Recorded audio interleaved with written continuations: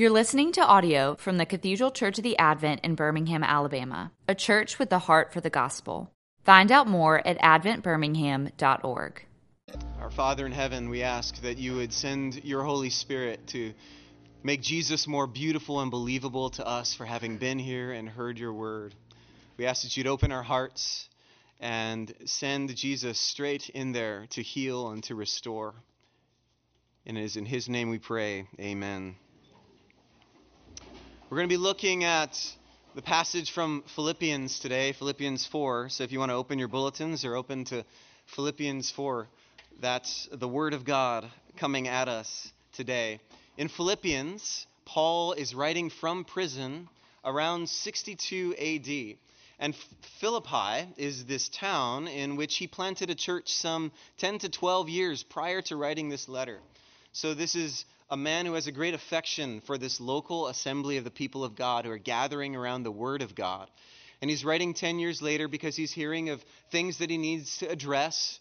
And he's writing to them all sorts of things. And Philippians is one of the first books that I studied seriously as a young adult. So it has a real dear place in my heart. And in fact, I want to work through just a few tweetable zingers from Philippians to jog our memories, if we've ever read the book, of just how great it is. And maybe you'll remember some of these phrases if you've read it before. And it's kind of a way of getting to our passage by journeying through it. Paul says in chapter 1, "For me, to live is Christ, and to die is gain." Chapter 2, "Have this same mind in you, which was in Christ Jesus, who, though he was in the form of God, did not count it equality with God something to be grasped. At the name of Jesus, every knee will bow in heaven and on earth and under the earth. Whatever was to my gain, I count as loss, that I may gain Christ and be found in him, not having a righteousness of my own. I want to know Christ and the power of his resurrection. I press on toward the goal for the prize of the upward call."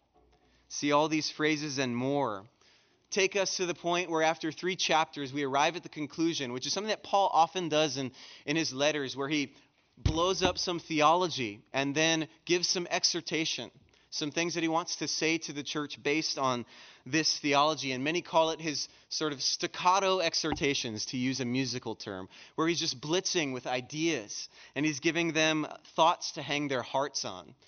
And if you read this passage from Philippians 4 through 7, there's a central phrase which I almost don't think I know. It's precisely why those who chose the lectionary readings, the readings that we have in our services week in and week out, I think that's why they chose this passage for Advent. Because right in the middle, grounding all of these exhortations, is this phrase: the Lord is at hand. In other words, the Lord is near. He's kind of quoting from the Psalms here. The Lord is near to the brokenhearted. The Lord is near. There's a proximity, and this proximity of Jesus Christ gives us the power and the ability to sort of stomach what he's about to say, but to take it with joy. The Lord is near. And so in this final section of Paul's epistle, God's giving basically 3 insights, 3 golden nuggets. In other words, if you take all the theology of the first 3 chapters of Philippians and you melt it down through the cauldron of life's circumstances, you end up with 3 densely packed precious stones. Jesus is the fruit, or joy is the fruit of Jesus' rest, verse 4. Patience is the security of Jesus' nearness, verse 5. And then in verse 6, prayer is the reversal of our anxiety. And we'll be hearing 2 of these today. That's where I want to focus. First, prayer is the reversal of our anxiety. And second, joy is the fruit of Jesus' rest.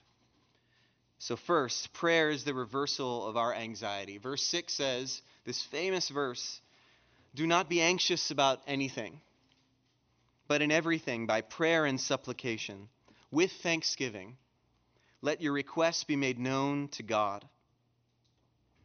Anxiety and prayer.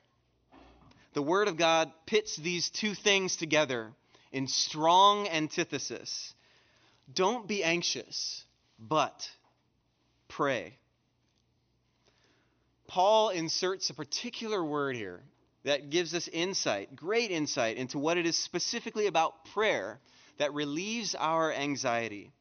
By prayer and supplication, Eucharistia, with thanksgiving. There's something about giving thanks that's really central to prayer. You know, when we're new at prayer, if you're in a Christian church that's trying to disciple you well and train you, you often learn this acronym, ACTS, A-C-T-S. And it's a way of teaching us how to pray, because a lot of times you and I pray and we sort of get stuck. We don't know what to pray for. And ACTS is a nice acronym that helps us. And maybe you've heard it before. A, adoration. C, confession. T, thanksgiving. S, supplication. Adoration, confession, thanksgiving, and supplication. It's a way of thinking through the categories of prayer so that we don't get stuck. It's kind of modeled after the structure of the Lord's Prayer, and it's a wonderful tool. In fact, it helps us get out of prayer ruts, and it's something that I teach to my own kids. And I love this. It continues to be useful in my own prayer life. But the Word of God here, it challenges that idea that thanksgiving is just a subset of prayer. Of course, we want to spend time in prayer, thanking God for what He's given us. But here we learn that thanksgiving is less a topic or a category of prayer and more of a posture in which all of our prayers are prayed. If prayer were likened to a room, then thanksgiving is the scent that permeates every cubic foot. If you're adoring God in prayer, then your prayers smell like thanksgiving. If you're confessing, it carries the zest of thanksgiving. If you're interceding for others, thanksgiving effervesces out of every word. And the question is, what does this have to do with anxiety? You know, one of my best friends at the Advent is actually that guy sitting back there at the soundboard. He's a licensed therapist. His name's Kent Michael. And he and I have lots of wonderful conversations about sundry topics. He's getting his PhD in psychology, so I end up barraging him with questions about the human makeup and human identity and nature. And I shot Kent this email. By the way, he's going to be, I'm just shameless promotion plug commercial. He's going to be leading us in a forum tonight at 6:15 on a topic that probably hits home for a lot of us during the holidays, anxiety and depression. So I really would encourage you to come. He and I have dialogued about his presentation, and I found it really, really meaningful. But I've sent Kent this email a couple weeks ago as I was wrestling through this passage of Scripture, and I said, what is it about prayer with thanksgiving that's so disarming to anxiety? And Kent wrote these things, and I almost just want to quote them to you. He said, I'm reminded of Francis Schaeffer's quote, "The beginning of men's rebellion against God was and is the lack of a thankful heart." He said, I would imagine that there's a link between our rebellion, the fall, and the symptoms of anxiety. It's my understanding, Kent says, that a different part of our brain's utilized when we pray and read, for example, when we read the Bible. Thus, by praying and or reading, we inhibit our emotional brain and engage our thinking brain. Moreover, thankfulness is going to come from our thinking brain as well. I don't know about you, and listen to this. It's challenging for me to feel threatened and thankful at the same time. Did you hear that? Thankfulness tends to expel many of our perceived threats, which often are the root of our anxiety. Also, he says, I think praying offers the opportunity, this is gold, to shift the responsibility that we feel for others onto God, who can actually manage it. That's good. And I think he's exactly right. Prayer reminds us that we're supposed to let God be God, and we're supposed to remain trusting and faith-filled creatures. God can and should handle all the God-level stuff. And we can release our futile death grip on all the things that we've been trying to control. All the people that we've been trying to control. Do you actually think that you have the power to change someone else? Can you work death and resurrection in another individual or in an impossible situation Is that really within your power? Let God be God. It's really a freeing word. You know, prayer, in a sense, is the quintessential act of letting God be God. In the activity of prayer, we actually cease activity, cease our striving, and surrender ourselves to the activity of God. And it's in that place that we see that prayer is the reversal of anxiety. And secondly, joy is the fruit of Jesus' rest. Rejoice in the Lord always. Again, I say it, rejoice. The first thing we can't miss here from this admonition to rejoice is that it's grounded in properly, I'm going to use some words here, properly distinguishing between faith and works. Please hang with me for a second, because we need to rewind to when Paul has already encouraged the Philippians to rejoice back in chapter 3. In fact, like many sermons, he says finally, way before he's done, and says, in conclusion, my brothers, at the top of chapter 3, rejoice in the Lord. And if you were to read the rest of chapter 3, all of a sudden, Paul opens up that part of the way that rejoicing works is properly distinguishing what it means to live by faith and not by works. To live by trusting in Jesus Christ and not by trusting in our own ability to keep God's law and to do what God asks us to do, but rather surrender ourselves and say, the life I now live, I live by faith in the Son of God. Which is why Paul crescendos in chapter 3 and says, I count everything as loss because of the surpassing worth of knowing Christ Jesus my Lord, that I may gain Christ and be found, repeated phrase, in him, not having a righteousness of my own that comes from the law, but that which comes through faith in Christ. Freedom. We live by faith and not by works. Paul says there's something to the joy that's to be found in Christ, in believing and living in that reality, as opposed to kicking against the goads and attempting to please God based on our own works and our own merit. So somehow for God, a pure faith, apart from works, is intrinsic to true joy. And because of this, I want to give you an off-the-wall definition of faith that teases this out. Faith is the life posture that acknowledges that everything that we have is a gift, and that everything we truly need has already been given to us in Jesus Christ. One more time. Faith is the life posture that acknowledges that everything we have is a gift, and that everything we truly need has already been given to us in Christ. The best picture of faith that I can give you is that now iconic and most Christian of Christmas films, Elf. Buddy the Elf is the most joyful person on the planet. Part of the reason that Elf is so entertaining year after year and we can't get enough of it is because set against the backdrop of a bunch of depressed and anxious New Yorkers comes this beaming, joyful, he's not able to be assailed in any way. His joy is pure and beautiful, and he walks around the streets of New York happy all day long amidst all these angry, depressed, sad people. And he's not fazed by them. He's not affected by them. All their negativity doesn't touch him. He's the picture of Christian joy. And when we look at Elf, a superficial read of that movie says, well, he's really naive. I mean, he grew up on the North Pole. He really doesn't know how life works. I think that's more of a superficial read than it is an actual read of maybe some of the emotional and psychological dynamics being exposited. And yes, I think there's something deep about Elf. Because Buddy the Elf, in his apparent naivete, though it makes the movie entertaining, shows us a picture of what joy looks like when it comes from something other than circumstances.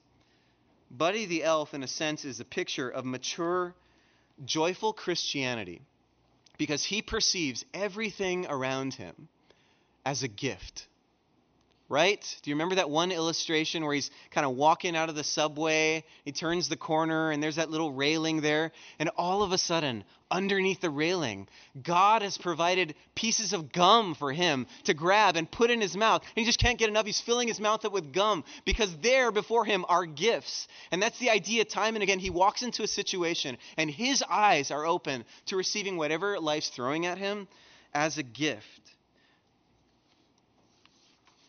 The truth is that joy comes naturally to those who experience life as a gift. Those who receive life as a gift almost don't hear Paul's call to rejoice in the Lord always as a command. It's more like, duh, what isn't there to rejoice about? To the gifted life, joy almost comes like a side effect. And here's what we need to tie into what we've been hearing before. Thankful prayer, the reversal of anxiety. What is thanksgiving other than rejoicing in the good gifts that God has given us? I was reminded of this recently. This happens at this cathedral quite a bit. For me, as the canon for liturgy and worship, you'd be surprised the kind of phone calls we get about strange things. And I periodically get phone calls of people asking for technical questions about the Book of Common Prayer and about our liturgy. And I got yet another one, and my eyes rolled, and I thought, this is exhausting. I don't have time for this. And I'll just call this guy Simon. Simon called, and he wanted to know a bit more about the way the Book of Common Prayer worked with the lectionary and how he was supposed to be reading these scriptures. And I was going to help him and then sort of hang up the phone. But the Holy Spirit just kind of prodded me and said, you need to get over your eye rolling, Zach, and listen to this guy. And maybe see if you could get together with him and see what sort of makes him tick and why he's asking you these questions. So I did, and we got together for coffee one time, and I heard his story, and he's not a terribly wealthy man. He lives on the south side. He kind of shared his story of brokenness. He's a man with a lot of affliction over the course of his life. And then we went out a second time, and I took him out to lunch at Chick-fil-A in 5 Points. And there we were, we got our lunches together, and as we were sitting, talking, sharing some really wonderful things, I just felt, gosh, the Lord's working, we're opening up the scriptures, we're talking about meaningful things with regards to the prodigal son and all sorts of cool stuff like that. Then all of a sudden, he opens up his Chick-fil-A sandwich. He takes a bite, and then whatever he was saying just kind of fell by the wayside, and he stopped and he just said, oh my gosh, that's the most delicious chicken sandwich I've had in a long time. This is amazing. And he was just enjoying it so much, and he was almost beside himself. It was like we couldn't continue the whole conversation because he was really enjoying this chicken sandwich. I was eating the same thing. I didn't find as much joy as he did. And in fact, during the middle of our conversation, the manager walks by and he grabs his arm and says, you guys make great chicken sandwiches. This is incredible. I'm like, oh my gosh, who is this guy? I thought about it for a long time, and then all of a sudden, it hit me. Now, this guy is perceiving what's coming at him as a gift, and therefore he's not taking it for granted. And out from him, almost instinctually, comes all this joy. You know, part of the reason, Advent, that we need the poor among us. And hear me clearly when I say we don't just need to serve the poor, we need poor Adventers. We need to be in community with the poor. And the reason we need it is because we learn from those brothers and sisters what the Christian life really is. The gifted life. And this makes sense, too, of why Jesus came into the world as a poor man. How could he live and demonstrate the gifted life so vividly if he were rich? You know, remember that he said that I live, my bread is, my food is to do the will of the Father. It also makes sense why the poor had a much easier time receiving the teachings and ministry of Jesus. It makes sense why Jesus said it would be easier for a camel to go through the eye of a needle than it would for a rich man to enter the kingdom of God. When you're poor, it's a lot easier to recognize what you have, that it's come to you as a gift. You're less tempted to say, I've earned this. The wealthy, like me, are far more tempted because of our inherent self-righteousness to de-gift the gifts of life, to refashion them not as gifts, but as something that we've earned. And when we de-gift those gifts, make no mistake, we de-joy them too. That was my problem at Chick-fil-A. My sandwich was less enjoyable, not because it was qualitatively different than Simon's, or not even because I eat those sandwiches more regularly. It wasn't just the familiarity of it, but it was because my own wealth blinded me to the fact that that sandwich was, that very day, a gift of the Lord's provision, in answer to the prayer, "Give us this day our daily bread." So if joy is really the natural byproduct or side effect of the gifted life, why in the world does Paul have to command it? If joy is native to the operating system, why does it need attention? Shouldn't it just be running in the background of our OS? Why? The straight up answer is sin, the flesh, the devil. Part of our collective brokenness and fallenness is that you and I have a blinded vision. Our vision is cloudy. We have cataracts over our spiritual eyes, distorting our ability to perceive things as they really are. We don't see the gifts of God as gifts. And understandably, it's always hardest to see gifts as gifts in the midst of trial and suffering, isn't it? Remember, though, that Paul himself, as he writes this admonition, isn't writing from a mansion or a resort. He's writing from prison. And as he's putting pen to paper and scribbling these things, scribbling the command to rejoice in the Lord always, he's hearing the jingle of the chains shackled to his writing hand. He recognizes that in suffering it's hard. And he's been there. He knows that. And it's why he says, "Rejoice in the Lord always. Again, sufferer, I will say it, rejoice. Remember the gifts of God and take heart." And the question is, what gifts of God could possibly offer the sufferer enough joy to counterbalance and tip the scales out of despair and anxiety and into joy? Verse 7, "And the peace of God, which surpasses all understanding, will guard your hearts and your minds in Christ Jesus." He uses the metaphor, this guard metaphor, someone who stands at a Roman garrison at the front and who's watching out over the land for any danger to keep the Roman peace. But instead, peace is the guard itself. Peace will guard your heart. Have you ever paid attention, if you've been a part regularly of the rhythms of our communion liturgy, have you ever paid attention to where the word peace falls in our liturgy each week? It happens twice, and I hope that you would pay attention, and even to the end of this morning prayer liturgy at the end of the service. It happens once in Holy Communion after confession, the declaration of forgiveness, and these comfortable words, "Come to me, all you who are weary and heavy laden, for God so loved the world. If anyone sins, we have an advocate with the Father, Jesus Christ the righteous." And at the end of that, it says, almost with an implicit "therefore, the peace of the Lord be always with you and with thy spirit." And then it happens one more time. After we've received communion, another illustration and preaching of the gospel. "The peace of God," quoting this passage of Scripture, "which passeth all understanding, keep your hearts and minds in the knowledge and love of God." The liturgy knows that we get peace from God when we apprehend the gift who is Jesus Christ given to us, which is why it only comes after we've confessed our sin and been honest. And God tells us of the provision of who Jesus is and his life and his death for us. It only comes after we come to the table and hear the good news of Christ's body broken for you, Christ's blood shed for you. Therefore, you have peace with God. And why is this the peace that passes all understanding? It's because it defies all conventional wisdom about how to find peace in this world. Conventional wisdom says we find peace by pursuing it, by creating space in our lives or creating it, by working for it, by meditating for it, by earning it. But the upside down wisdom of God tells us that peace is a gift in Christ.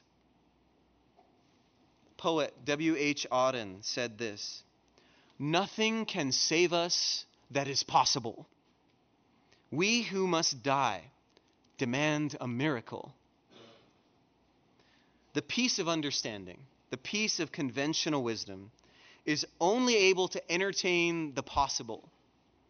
But the peace that passes all understanding must look to the impossible, to the miraculous.